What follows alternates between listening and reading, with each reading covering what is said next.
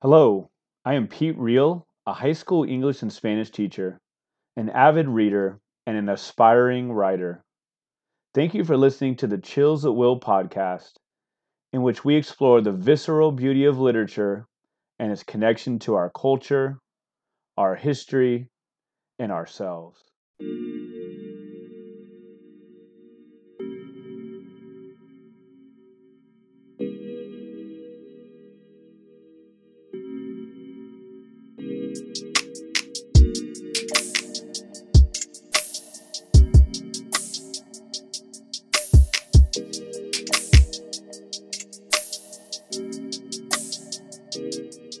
Hello and welcome to episode 133 with Nick Buccola, or Buccola, talking about the different ways to pronounce. It's a pleasure to have him. He's a fellow Santa Clara Bronco, and here's a little bit about him. He's a writer, lecturer, and teacher who specializes in the area of American political thought. He is the author of our main topic for today, The Fire is Upon Us, James Baldwin, William F. Buckley Jr., and the Debate Over Race in America. And as I said, a fellow Santa Clara University alum. Welcome. How are you today? I'm great, Pete. Thanks for having me. I'm excited to have this conversation. Oh man, it's great to talk to you. And we were talking about the whiteboard in the back is pretty awesome. Look at that beautiful mind type of stuff going on, right? Thank you. Absolutely. How about them apples, right?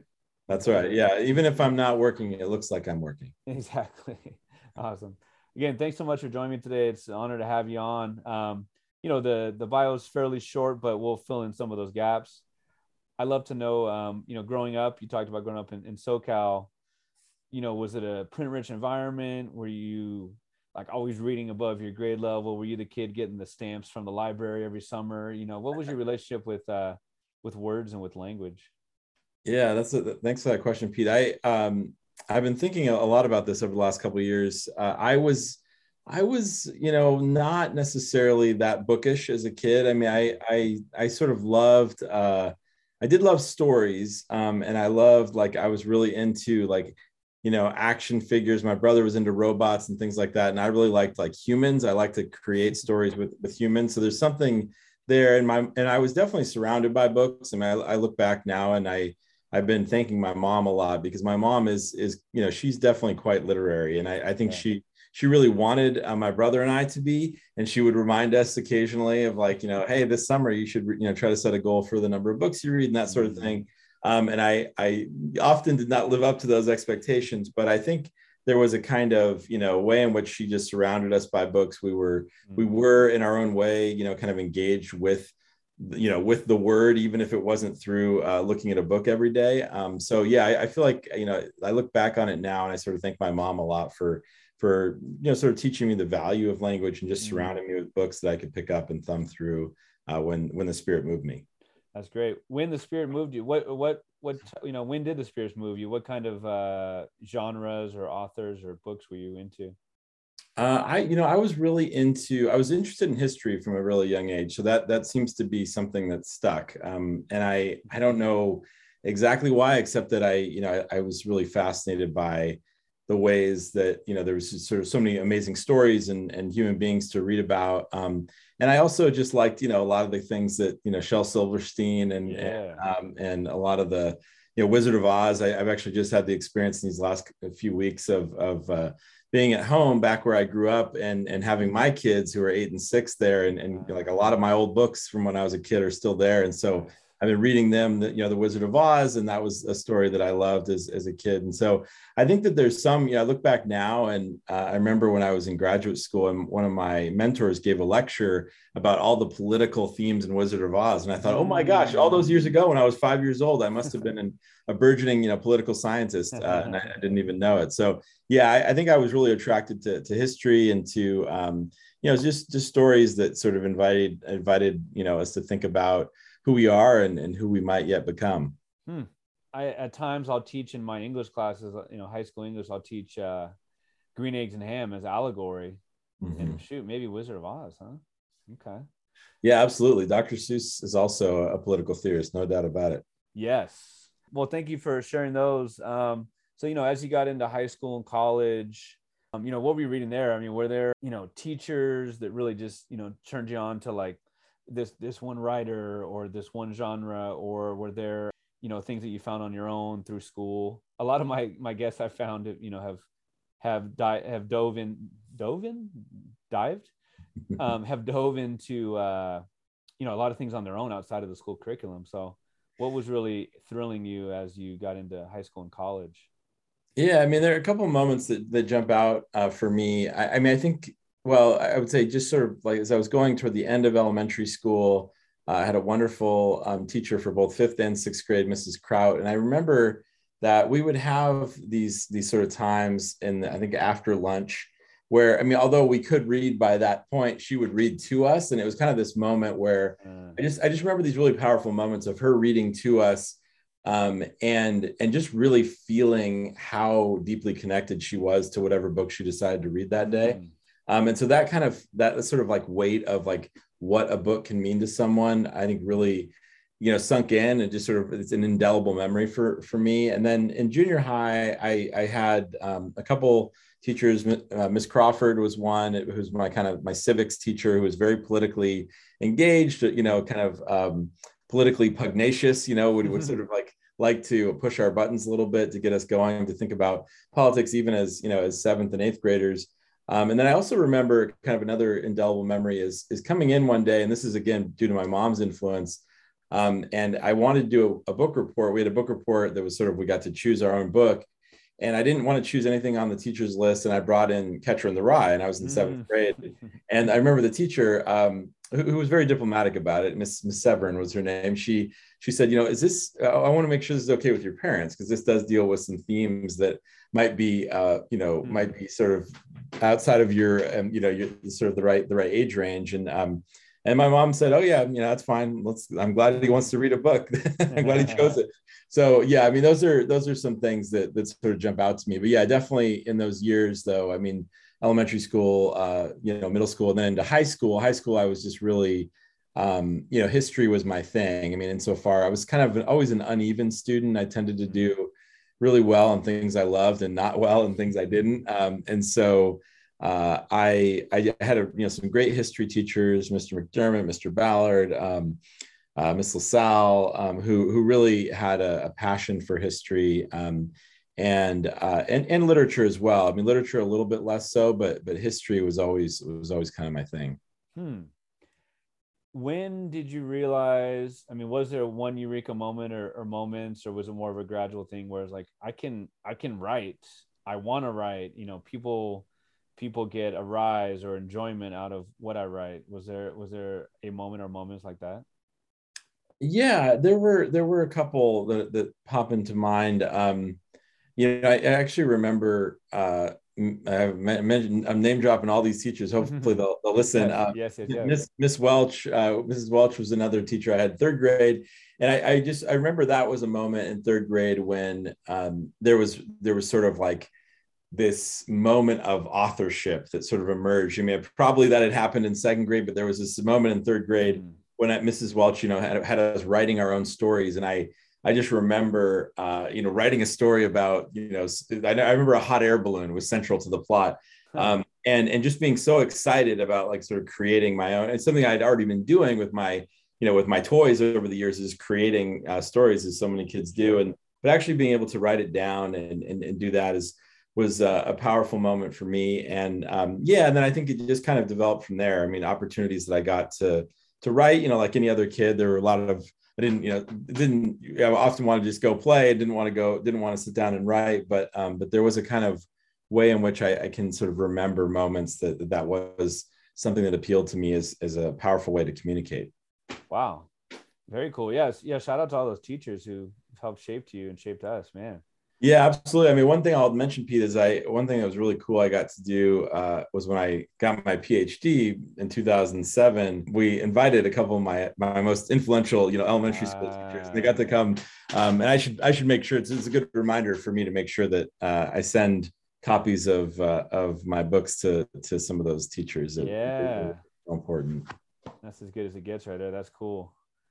How about then some of your early writing? I mean, did you get right into publishing? Did you kind of do the whole I'm gonna go, I don't know, live on a boat for 2 years and get life experience and On the road, Jack Kerouac, or how did you get into writing? Was it more like life experience, or was it something that you did pretty much right off the bat?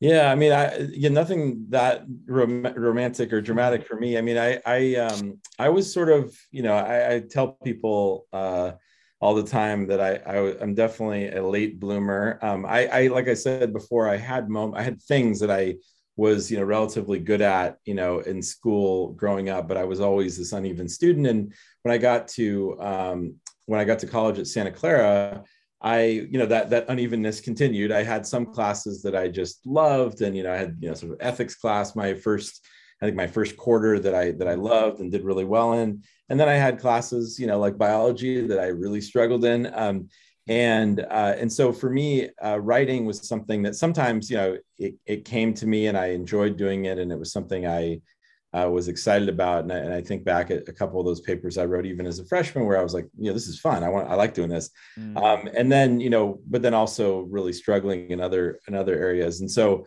by the time I got to be a senior at Santa Clara, I was lucky that I went to a small enough place that I was noticed and people knew who I was, because my advisor, Terry Peretti, in political science, she said to me, I had you as a freshman, I had you as a sophomore, and now I have you as a senior. And it seems like you're kind of getting the hang of this stuff. And I said, oh yeah, thanks for noticing. I guess I am, and she said, have you thought about going to graduate school? And I had not really. I was, kind of didn't really know what I was I was just kind of muddling through and not really thinking too far ahead. And so that sparked, an idea in my mind that previously was not there, which is that, yes, being a professor seemed like an extraordinarily cool thing to do, but it didn't seem within reach. It just seemed like this impossible goal. But her suggestion and her encouragement and her support really helped me down the path that I ended up on. And so, yeah, that was kind of crucial. And then in terms of writing from there, it was, once I got into graduate school, at the University of Southern California, I would say most of my writing development at that point was by necessity, just sort of having to write for graduate school, and then taking some of the things that I wrote that I thought were good enough in graduate school and trying to get them out in the world to get published in journals and all that, to the end of trying to get a university job. And then it just kind of went from there, and did a lot of writing that was, I would say a lot of painful writing. Academic writing can be very painful. But now I've kind of found a groove, with this last book that's much more like, I really love the kind of writing I'm doing now, and I can't imagine my life without it. And it's kind of it's sort of become a central part of who I am. Oh man. Well, if you can't see me on the video right now, am I doing the USC fight signal correctly? I think so. Yeah, okay. I think so. Okay. Yeah, as a graduate student, it's one of those things. Oh yeah. Right. As a graduate student, you don't get to go to, you can go to a football game, but you usually got 1,000 pages to read that weekend. So exactly. Yeah. Santa Clara has been great to our family. Like 3 generations, really. Both of my brothers went there, as well as me. Awesome stuff. I was so struck, and I went to a Jesuit high school. I was so struck by the Jesuits, right? If people listening don't know, I mean, they're extremely worldly, like, I guess in the best sense of the word. They're learned, right? I mean, I think of professors, they were in Poland and Brazil, and they speak Polish and they speak Spanish and they speak, right? And those kind of things. I wonder if you had a chance to be taught by a lot of the Jesuits, just sense of inquiry that comes with them. Yeah, absolutely. And I should say, I mean, just this is great. I love this trip down memory lane, because I'm thinking about, just as I said with Mrs. Crowd in 5th grade, having these moments when she's reading these stories and just kind of feeling the ways in which it's, the words mean so much to her. I had moments like that at Santa Clara from beginning to end. And one that jumps, sort of moments that jump out to me, a Jesuit named Father Mark Revisa was there at my... What a guy. Okay, so Father Revisa. Yeah, so he was there at my orientation. I think it was my orientation, or one of those things where my parents were there. So we're sitting there, and they have Father Revisa up there. And I remember he played that sort of famous scene from American Beauty where the plastic bag is, floating around in the wind. And then he just, did this incredible philosophical discourse about it. And I remember, it was just sort of one of those moments like, oh my God, like, this is amazing. Yes. This guy is just on this other level. And then I had the chance to take his philosophical topics in literature and film class when I was a senior. So it came full circle, and it was just one of those like, intellectual experiences that I didn't often had, it was over my head. I had a lot of experiences like that at Santa Clara where I knew I was in the presence of somebody who was thinking at a level that I could only dream about, but I knew, but there was still things. Still I come back to that experience. And I just last week I was quoting something I read from that class that just sort of stuck with me all those years, sort of talking to somebody about, just about life and the meaning of life. And I remember Father Revisa had to read this one line, and he emphasized it, which went something like, beware of the atrophy of wonder, sort of like this idea. And I just sort of like, yeah, that's one of those things you hear it and go, oh yeah, that's important. That is important. I must have missed you by a year or two. I think it was my senior year. I took, he and Paul Fitzgerald, Father Paul Fitzgerald, did a class, or it was, I would know the name if I heard it, but a Polish filmmaker, and it was basically like he did like, the Decalogue. Yeah, is it Krzysztof Kieslowski? Does that sound right? Sounds correct. Yes. Yeah, the Decalogue. Oh man. And I just you just brought back some memories. Yeah, the Decalogue. Yeah. Oh man. Yeah. I still, there's some of those movies that we watched with him that man, that was just one of those experiences I still have I think it's in my home, my work office, not my home office, but I still have all my notes from that class, my syllabus, all that stuff. I just can't let it go, Yes. I bet your students, you get the same type of thing in your classes. I mean, there's nothing like the great readings, the great movies, and then those discussions after them, right? I mean, it's just as good as it gets in the classroom, really. Yeah, absolutely. That's definitely, it's one of those things where I often pinch myself and just say, I get to do this, for a living. Somebody pays me to hang out with young folks and talk about interesting movies and books. And it really is, it's one of those things that all of us in our day-to-day lives, we get stressed and we got 1,000 things going on and so many demands on our time. But those moments in a classroom that I'm sure you experience all the time, Pete, are just, magical when you see a student kind of get something, and not get something for the sake of a test as much as get something for the sake of life. Those are the moments that sort of make it all worth it. So absolutely. A lot of those great moments at Santa Clara, and I try to pay it forward to my students today when I can.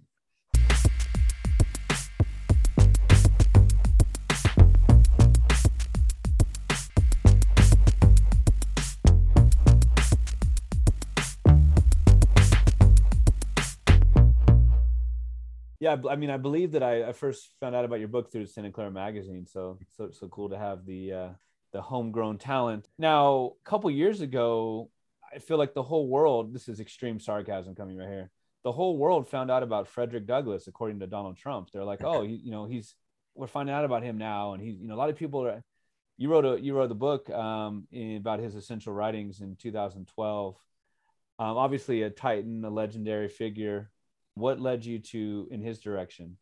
Yeah, I mean, Douglass is somebody who, was on my radar, certainly as someone I wanted to know more about. I, encountered Douglass like many folks in high school, just in a sort of American history class. Kent comes up occasionally in American, literature classes through his autobiographies, and just, like everybody else, just kind of getting the basics of his life story. Sorry to cut you off real quick. We're on June 30th, right? I mean, it's his famous, July 4th speech, right? Yeah. Coming up in a couple of days, Yeah, absolutely. Absolutely. And so, yeah, Douglass is somebody who just has this amazing life, born into slavery and escapes from slavery, and then spends, 6 decades in public life as a leading reformer, one of the most traveled Americans, one of the most photographed Americans, becomes this kind of icon of 19th century American political thought and culture.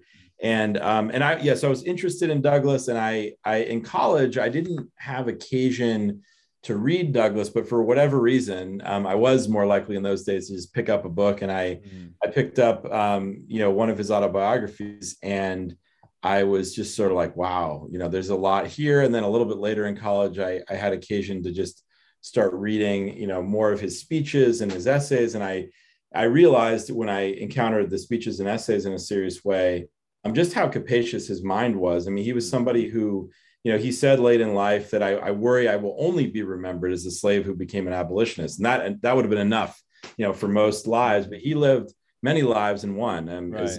as others have said. He just he was interested in, human rights in the most universal sense, an advocate for women's rights, the rights of immigrants, religious minorities.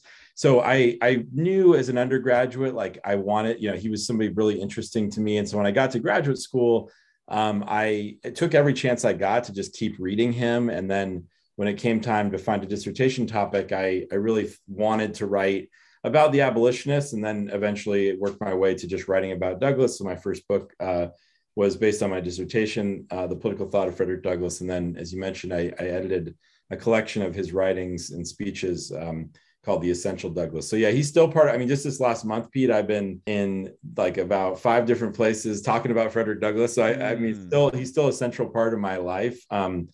Including, I had an opportunity to talk Douglass with a group of high school and middle school teachers in Wichita, Kansas about a month ago. Oh, wow. Really cool. So yeah, I just think Douglass is one of those figures that is, I never tire of thinking about him, thinking with him. He's just a really compelling, important figure in American history. And yeah, he's, I won't say he's still doing amazing things. He did many amazing things, and he's definitely worth studying and thinking about for sure.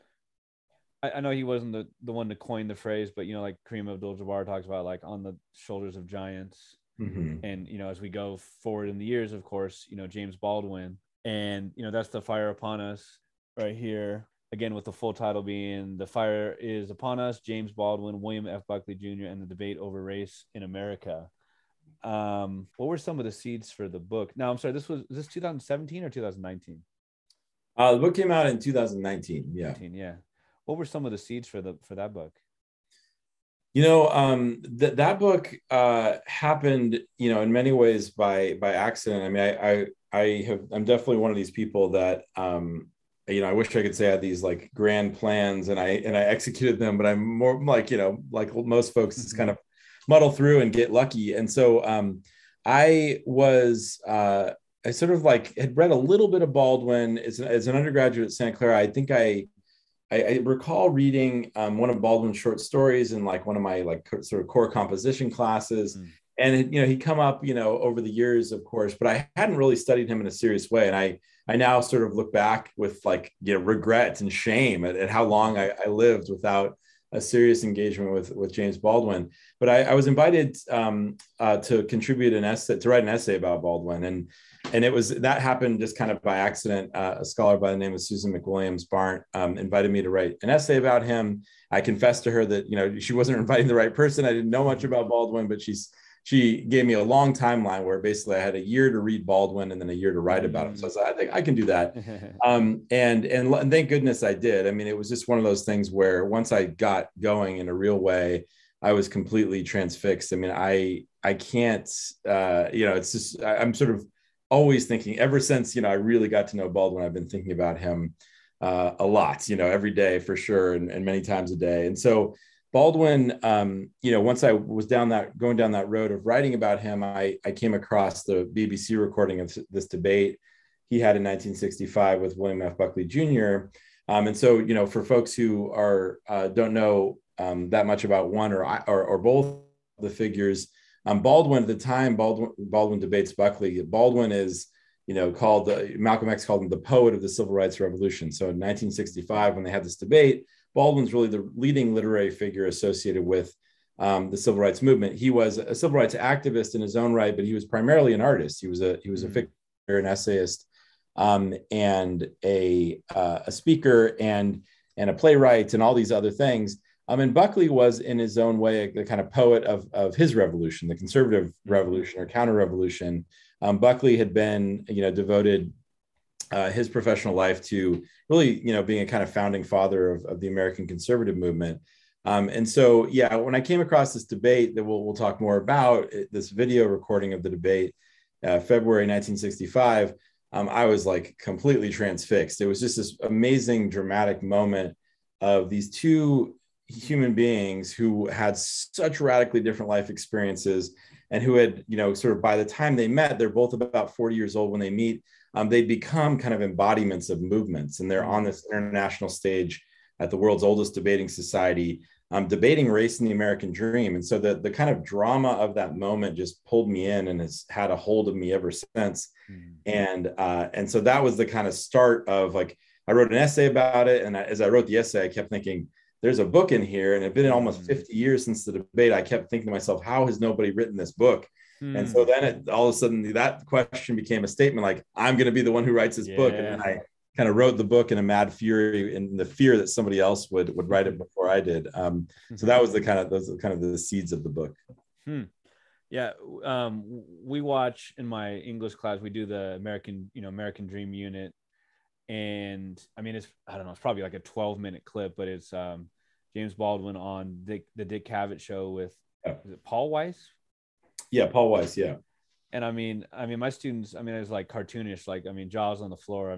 Baldwin as a speaker, just wow, just impressive to say the least. That's an understatement. Yeah, I think that's true. And I have the same experience, Pete, with my students. They'll sort of see him, even if they read him for class, and if those who don't go down the YouTube rabbit hole and watch him, they come into class and I'll play a clip, and they're sort of mesmerized by Baldwin. And I'm not surprised. He had a truly unique and remarkable way of being in the world, and so I think some of it goes back to, he was a young minister, child preacher, and he says, I remained, I left the church at 17 but remained forever a preacher. So he had this kind of way with words, this way of delivering his message that was kind of like an Old Testament prophet, as he says, as he said at the night he debated Buckley. He kind of remained in that kind of prophetic role throughout his life. Yes, definitely. I might have missed it, but there's in the epilogue, it's like, whoa, there's an I in there. There's a first person singular I. You did an incredible job with, obviously as a historian, like the objectivity. What is subjectivity? What is objectivity? How do you, is it possible? That's a whole philosophical debate, but it's like, it seems really hard to empathize or sympathize with Buckley, but obviously much more so with James Baldwin. But at the same time, you don't give either of them short shrift. It's almost a one chapter, or half a chapter. It's very equal in that way, equal time, if you will. Yeah. If someone were to read, someone reads a book and say, if Nick had to pick, and I'm maybe putting words in your mouth, you're gonna, your team Baldwin. But how did you keep that that objectivity, where Buckley, formal, elegant, great speaker, but very antiquated. Antiquated is not even the word, just very racist, racially elitist, as you write, thoughts or words that he put out there. How did you keep the objectivity without doing like a both sides and like, defending racism? Right. Yeah, that's a great question, Pete. And I think that one of the things I really set out to do is, I think for me, there's a difference between, kind of objectivity and neutrality. I think that I really wanted, I thought it was really important, once the kind of structure of the book kind of became clear in my mind, of really, I started out with the idea of writing maybe a shorter book about the debate, the night of this dramatic debate, and how it happened, and sort of like really, diving into the debate in a lot of detail. I ended up doing that, but I realized pretty quickly, once I started doing the research, there was a much bigger story to tell, which was about these two individuals. They were born, 15 months apart. They live these very different lives, and so really the heart of the book for me is the lead up, to the debate. Right? How did they become who they became, and led to this clash that night? That's sort of the for me the heart and soul of the book. And so, as I told that story of, like, I really wanted to try myself as a writer to understand these people, right? Who were they? How did they became? Why did they believe what they believed? And I really wanted, as you said, to do justice to their understand their self-understanding, right? Like, who did they think they were? Yes, yes, yes. And how can I communicate that to the reader? And so with Buckley, especially as you said, I mean, like, I didn't have doubts going in really about who I thought was right, but what I had to do is really try to get inside of Buckley's head, to try to understand what he was thinking and try to give the reader a sense of how he understood what he was doing. Now, and part that to me was in terms of the objectivity and my obligations as a scholar, as a kind of historian, that to me was really, really important. I wanted to be fair to him. I wanted to allow him to speak for himself.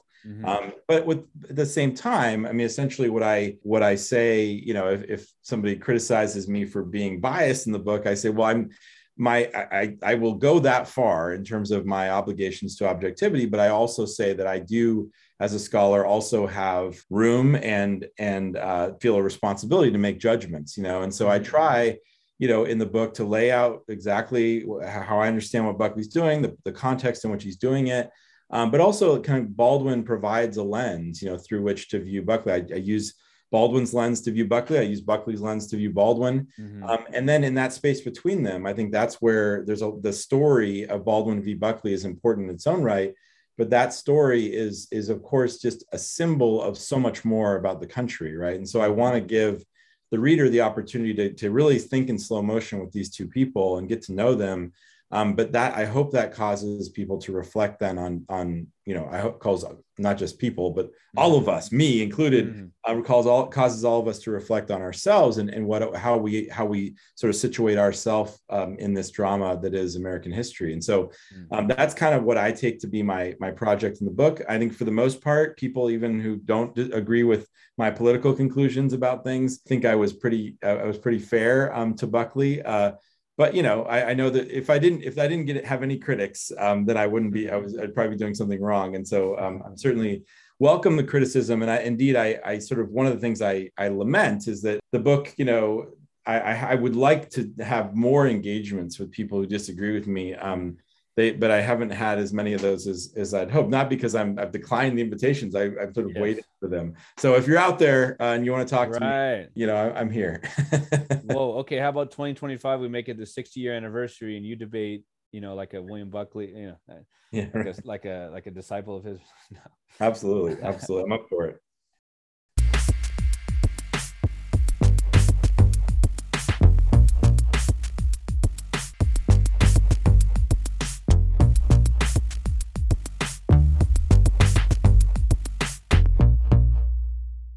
What was the word? Is it like a Baldwinization or Jamesization, which is where he goes from something very personal and then he makes it more general? What was the term?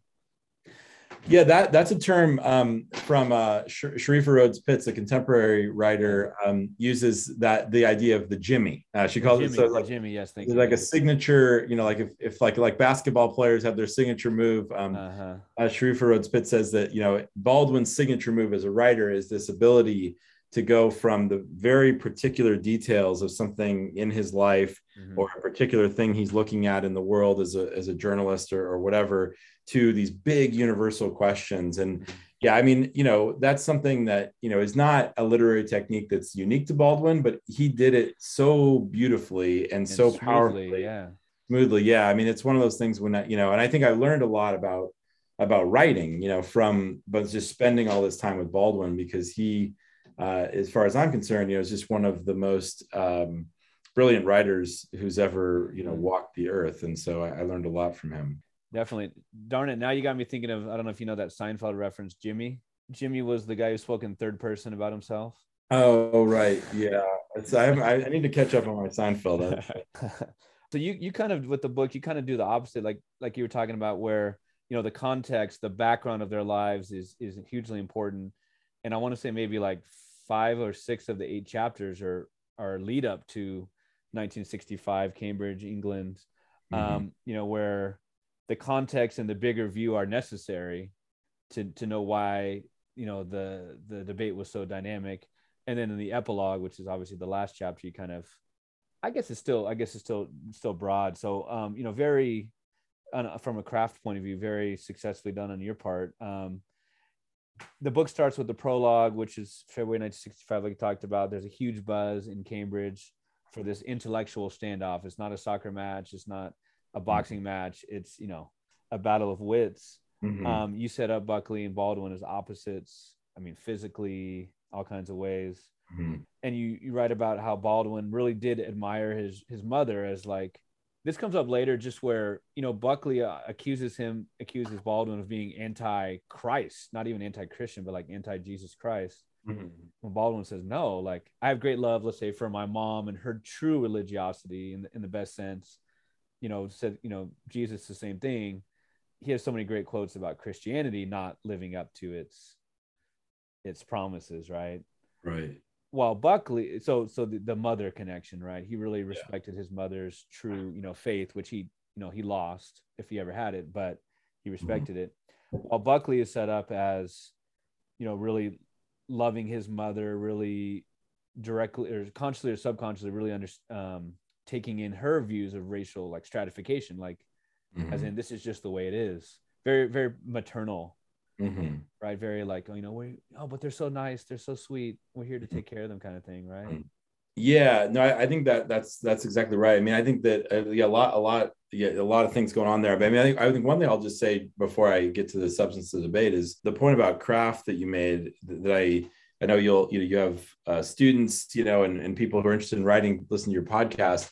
And I am definitely one of those people who's very shy about giving writing advice, for over the years until I wrote this book where I feel like I learned a lot about writing. And so one thing I'll say about, the nice things you said about the style of the book is that, one commandment that I now live by is that I encourage other writers to at least consider is that allow your materials to tell you how the story ought to be told, and so I had to, I'm trained as a political theorist, and so I had to, and there's value in. I love political theory. I'm still a political theorist. I'll be a political theorist, as long as I'm alive. But there's ways in which I had to unlearn all the ways I learned to write as a political theorist, to write this book the way I did. And so, and then in the materials, again, it wasn't like I had this, heavenly revelation one day where I said, oh, this is how this book needs to be structured and how the story needs to be told. The materials were telling me, like, this is what, like, as you said, I start the book in this, very cinematic way because it's a very cinematic moment. And that's the excitement that drew me in. And I wanted the reader. And then from there, the kind of weave of these two lives, set against the backdrop of the rise of these two movements. That was the research was telling me, like, hey, that's what this is. Like, you're talking about these two people, but it's in this larger context. And it really only, like, the kind of ratcheting up of the, pressure, right? As you start out the reader in that space and they sense the drama of it. And then they got to wait, as you said, 250 pages before they're back in that space. So, so that's kind of my little soapbox moment on craft. But yeah, then the substance, as you say, I mean, once the reader does get back to that debate, they know, right? They have a good sense. They have a good sense of what to expect in terms of these two people. But then they're able to, kind of engage the debate in a different way because they kind of know the backstory of these two people. I mean, I've had people ask me, should I watch the debate before or after I read the book? And I'm always say, like, both, and like, just keep, you watch the debate, watch it again, listen to it, whatever. And so, I mean, there's so much going on in the debate itself. The debate, the speeches are remarkable in their own way. But I think that, thinking about them in this larger context, again, as you said, just thinking about them in this historical moment when we're at the high tide of the civil rights movement across the ocean, the Selma campaign's going on. There's so much about that moment, that is just so weighted with the sort of, the tragedies and the triumphs of American history. And so to have this moment with these two intellectuals, as you say, kind of battling in a kind of, intellectual prize fight that has such high stakes, right? I don't want to trivialize it as a sporting event, right? It's not a sporting event. It's about lives, real lives. And so it's just an amazing story, and it's an amazing moment. The fact that it happened, right, gave me, gave all of us reason to think about these two people together when otherwise it wouldn't. They're not a natural pairing in so many different ways. So I'm grateful to the Cambridge students who hosted the debate who gave us occasion all these years later to keep thinking about it. And so, the fathers of the two, Buckley's was arch conservative. He had really an individualist strain, very much about what I don't know, with small government and individualists, are those synonymous? Not necessarily, maybe, but Yeah. I think for them, yeah, it's small government, at least in certain areas. It's definitely part of it. Yes. For sure. And and Baldwin's stepfather, which is mainly who he grew up with, was humiliating. He was humiliating to many people, including his stepson. He was also humiliated. I mean, you paint the picture. I mean, the context where he was a black man in 1920s, 1930s, and he'd been humiliated and abused and all kinds of things. And so you really show the full 360. Is it 180 degree view or 360 degree view? 360 degree view, of his life, right? That yes, Baldwin pitied him in some ways and also resented him in some ways. You go on to write about Baldwin himself as a writer. Some of his essays were his best, according to many people who study him. They're very realistic.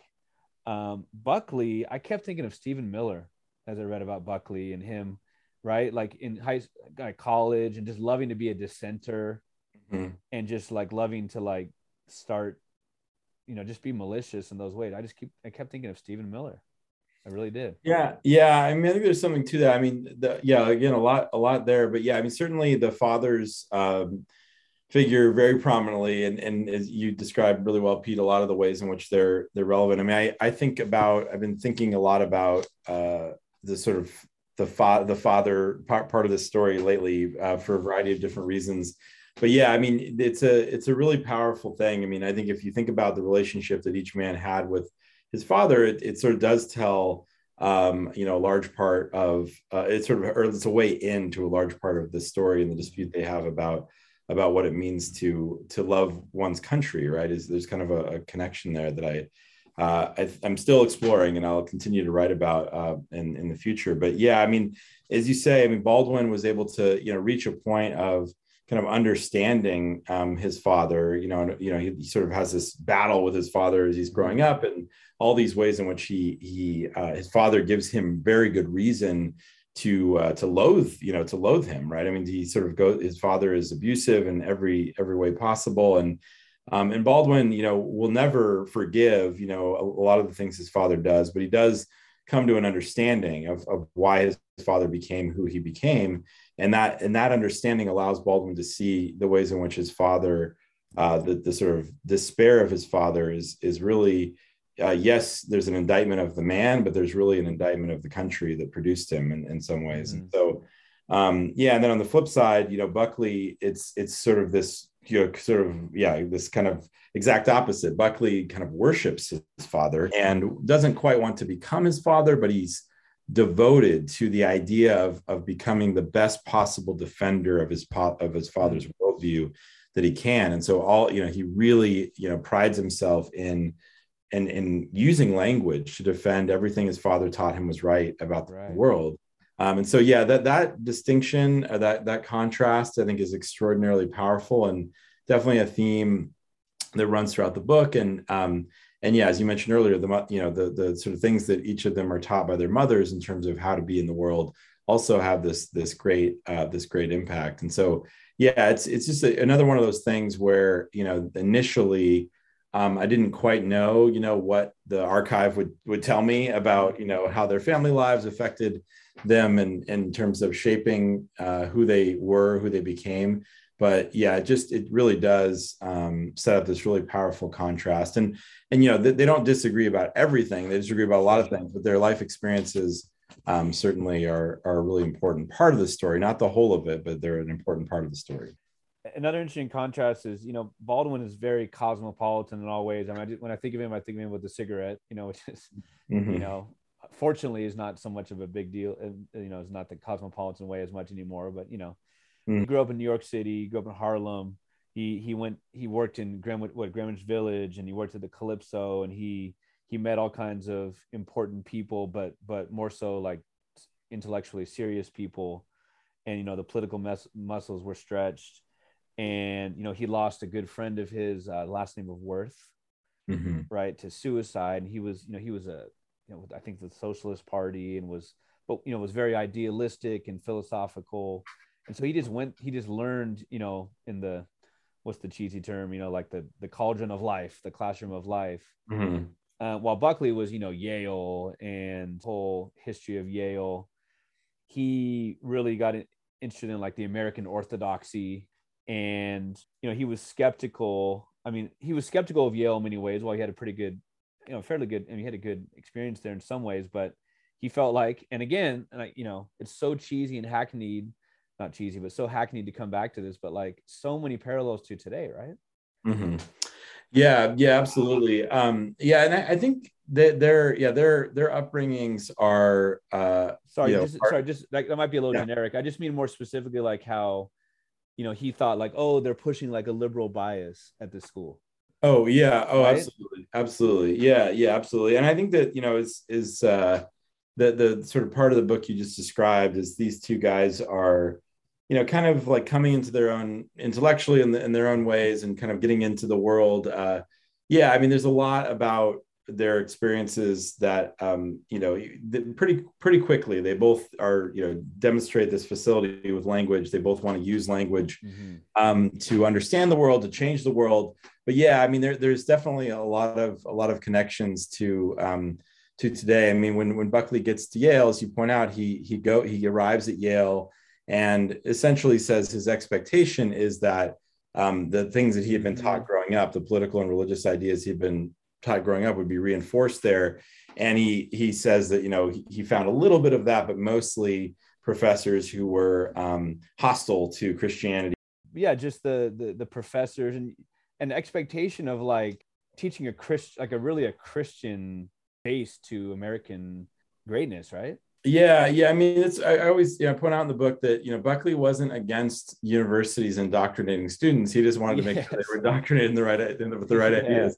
And so, I mean, Buckley is very much, one of the ideas that he is taught by his parents, and it's reinforced by one of his mentors at Yale, this guy named Wilmer Kendall, is that, in order for a society to function well, there needs to be a kind of orthodoxy of sorts that holds it together. And so, I mean, Buckley, he's not going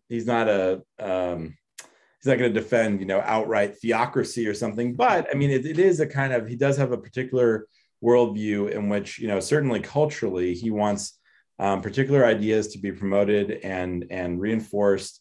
And he thinks that's essential. And again, this is in a Cold War context. So a lot of this has to do with Buckley's sense of how to win the Cold War and how to defeat communism. But I mean, that's essential, to his worldview. So, I mean, he really does have this sense of, the role of a teacher. I mean, just in terms of, whatever level we're teaching at, he does think that the teacher's role is to not just introduce students to one particular set of ideas. He doesn't go that far, but he does say that, he thinks that the role of the teacher is to introduce ideas, point out which ideas are right, and deflate those which are wrong, and so his sense of what's right and wrong, though, is pretty narrow. And he has a particular, kind of way of, I mean, he makes it very clear in his first book, God and Man at Yale, in which he just writes a book length indictment of that institution for its failures. He makes it pretty clear that, his sense of what is off, what needs to be deflated is very broad, and his sense of what needs to be defended is pretty narrow. And so that's a central, that's not a one-off for Buckley. That was essential to his worldview. His next book is defending Joe McCarthy and, the latest, Red Scare at the time. So he's very much committed to the idea in education and culture and politics.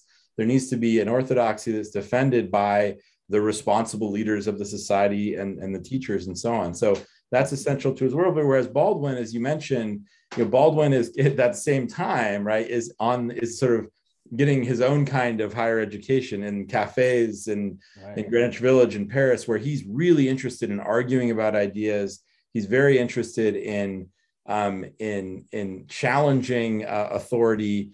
And so he has this very strongly different point of view. I mean, one thing just to sort of bring that idea to a close, I mean, one thing I love about this, it draws a really nice contrast between the two again, is Baldwin in those early years is asked by one of his early publishers, he does this like kind of author questionnaire, where they're trying to like kind of get to know him because he's an unknown writer at the time. And one of the great questions that on the questionnaire that I now use as an icebreaker on the first day of class is the questionnaire asks, what sorts of people annoy you most? And Baldwin's answer is, he says, the doctrinaire, those who are never troubled by doubt, and so Baldwin has this kind of way of being in the world from a very early age, where he has a kind of like, he's a Socratic like character, he likes to ask questions, he likes to challenge people. And he's certainly not somebody who wants to be, indoctrinated into any particular worldview.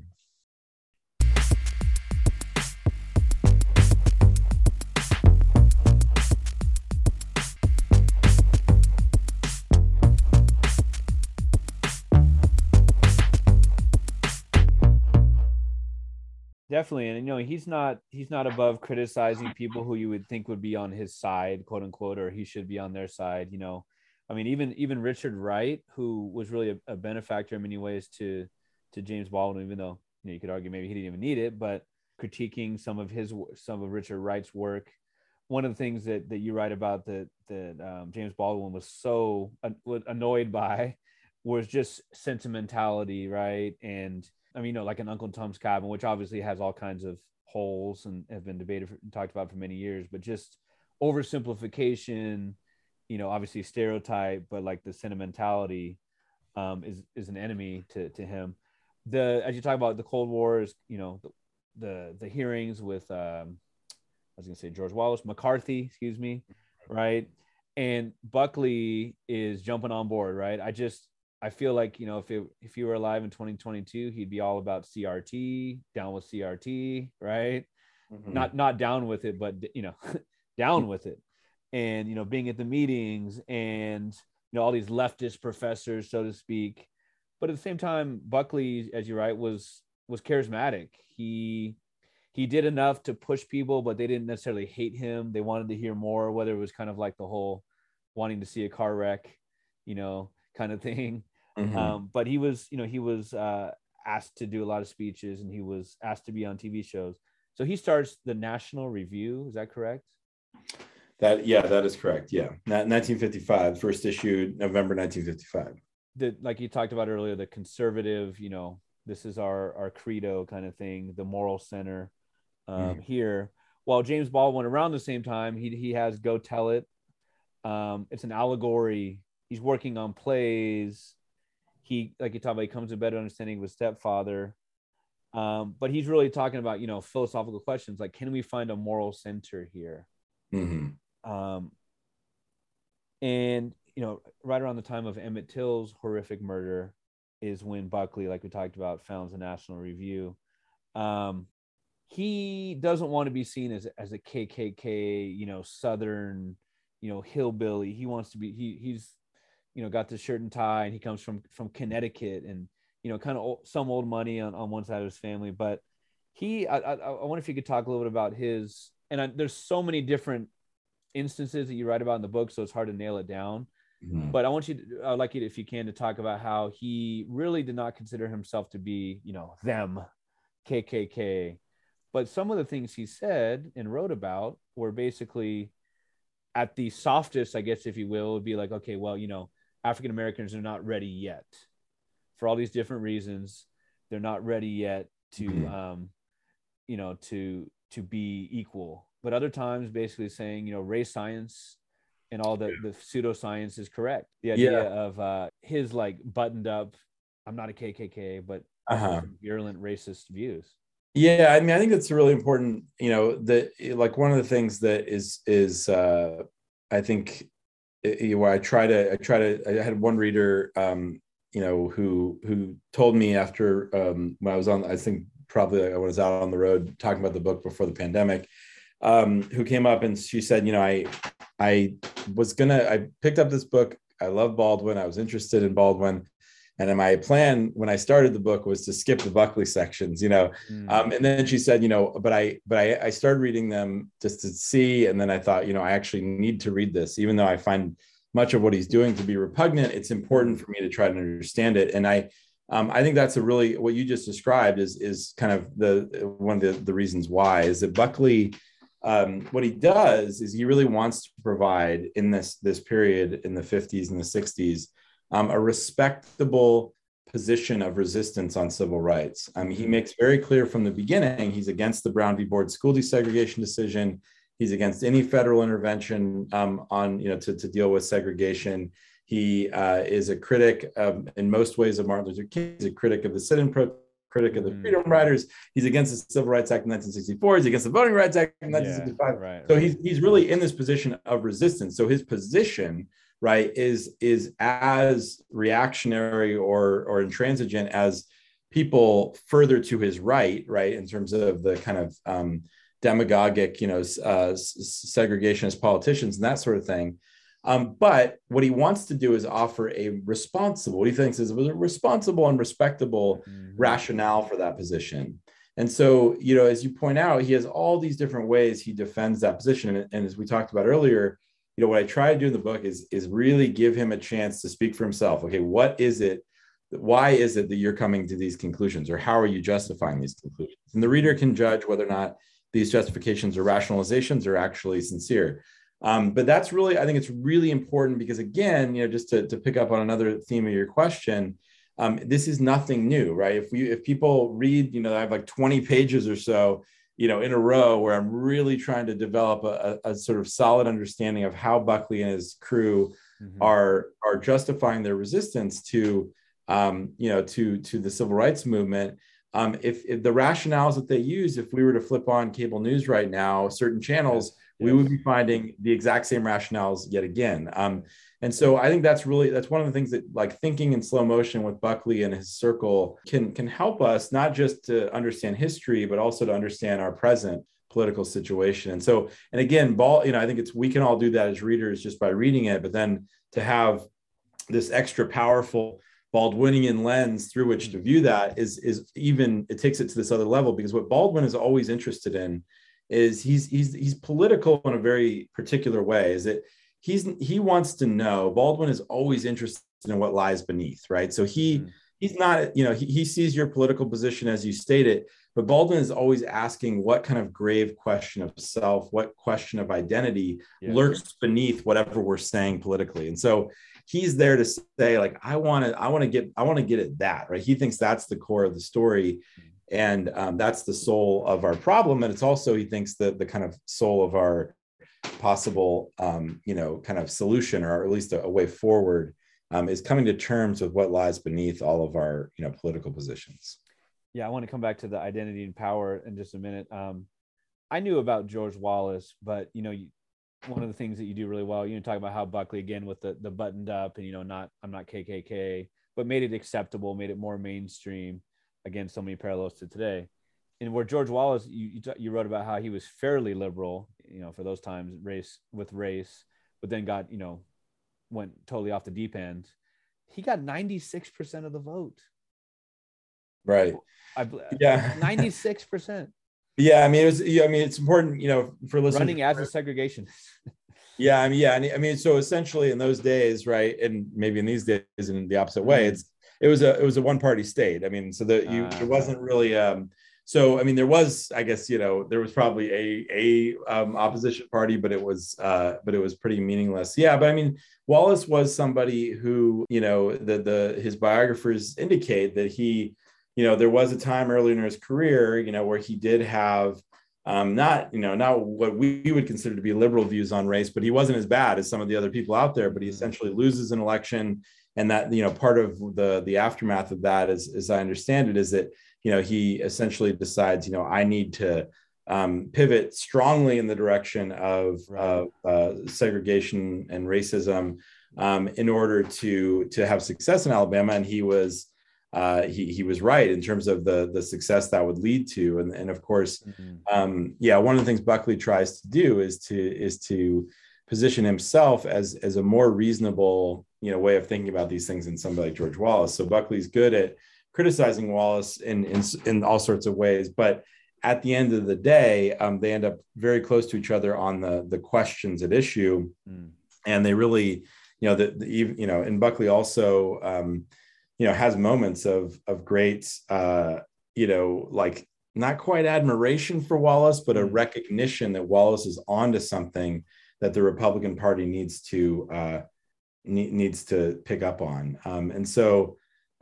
yeah, I mean, part of it is, the Buckley basically writes a piece in '64 called "The White Backlash," where he says Wallace is picking up on the fact that there are a lot of people who might have been, somewhat sympathetic to civil rights at some point, but there's going to be a backlash against it, and Republicans need to figure out how to channel that energy.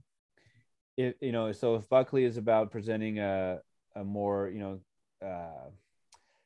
what's the word? I don't know, just a cleansed version of racism. Baldwin is really boiling it down to identity and fear. And the fear that he talks about comes from, holding a mirror up to white America and, to racism, and just talking about how it's based on fear and fear and fear.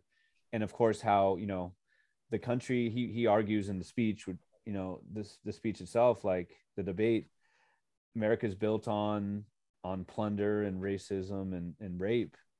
And, for people to buy that myth is to degrade themselves, and that kind of thing. Right. We're going to leave most of the speech alone, just because the debate, I should say, just because the way you present it is so interesting.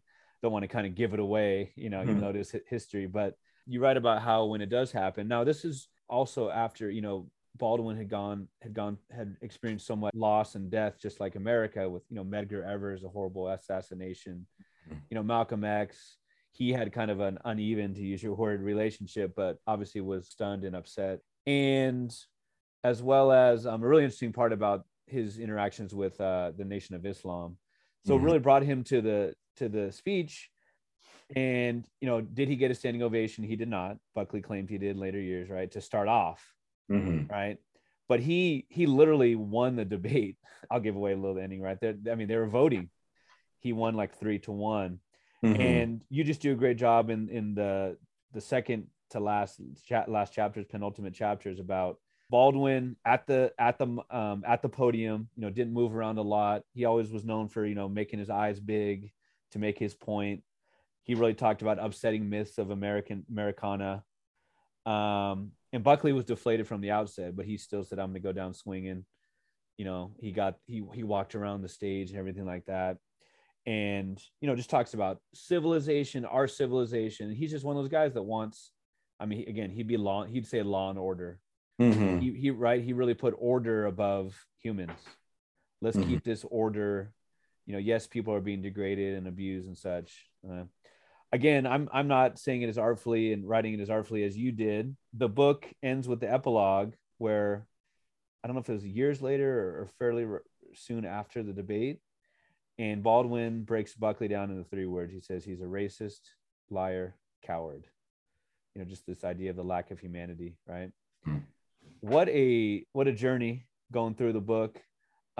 Great history lesson for me and so many others. Like, you do a great job leading up to 1965. The debate itself, the way that you bring us into it right away, and then bring us into it later, describing the way that the crowd reacts and everything like that. It's got everything for, any type of reader. So again, huge congratulations.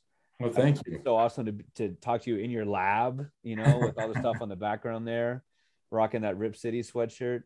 Yeah. Just talking to the author himself about all your great ideas. So thanks for such an incredible book, and thanks for talking to me.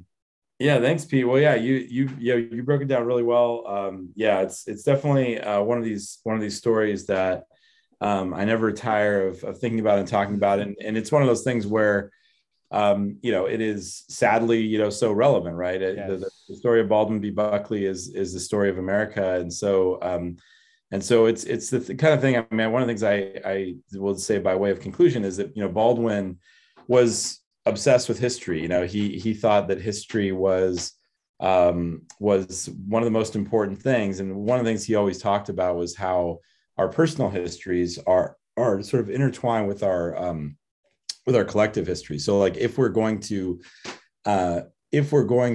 really come to terms with history, we have to reflect on our lives as individuals and kind of ask this question of identity: who do we think we are?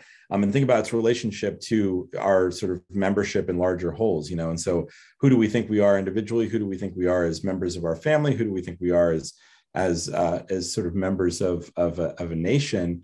And Baldwin, the reason he thought history was so important, though, is not just as an intellectual exercise, but because history is present in all that we do. And so Baldwin would constantly say, like, come to terms with your history, not so that you're trapped in the past, but so that you can take responsibility in the present. And so that, I think, is the sort of the lesson of James Baldwin in so many ways. And yeah, anything I can do to promote, people reading Baldwin, I'm going to do it. And so I'm grateful for the opportunity to spend this time with you. And I hope folks read Baldwin. And if they want to read The Fires Upon Us too, that's good. But start with Baldwin. I'm always promoting Baldwin first.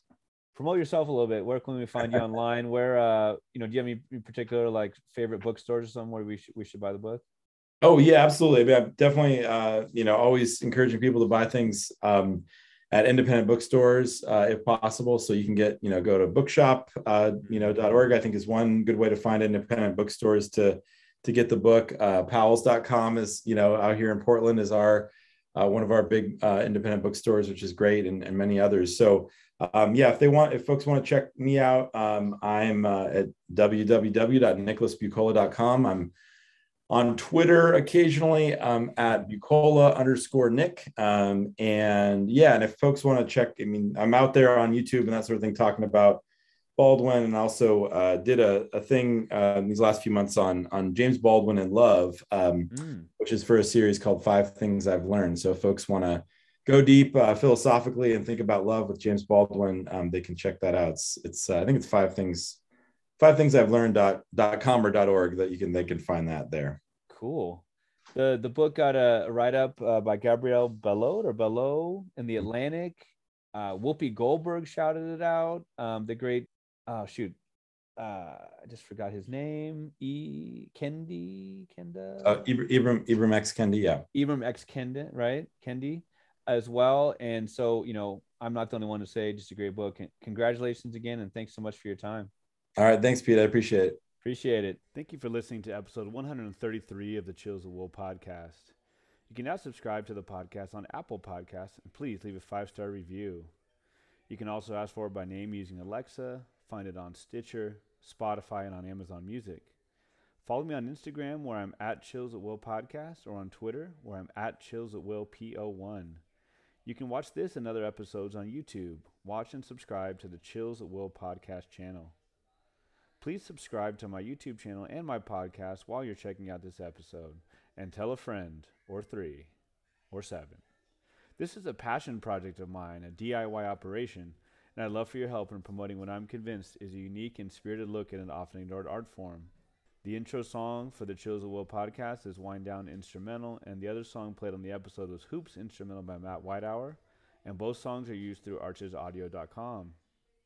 Please tune in for episode 134 with Kirsten Chen, professor of creative writing at the University of San Francisco and in Ashland University's Low Residency MFA program.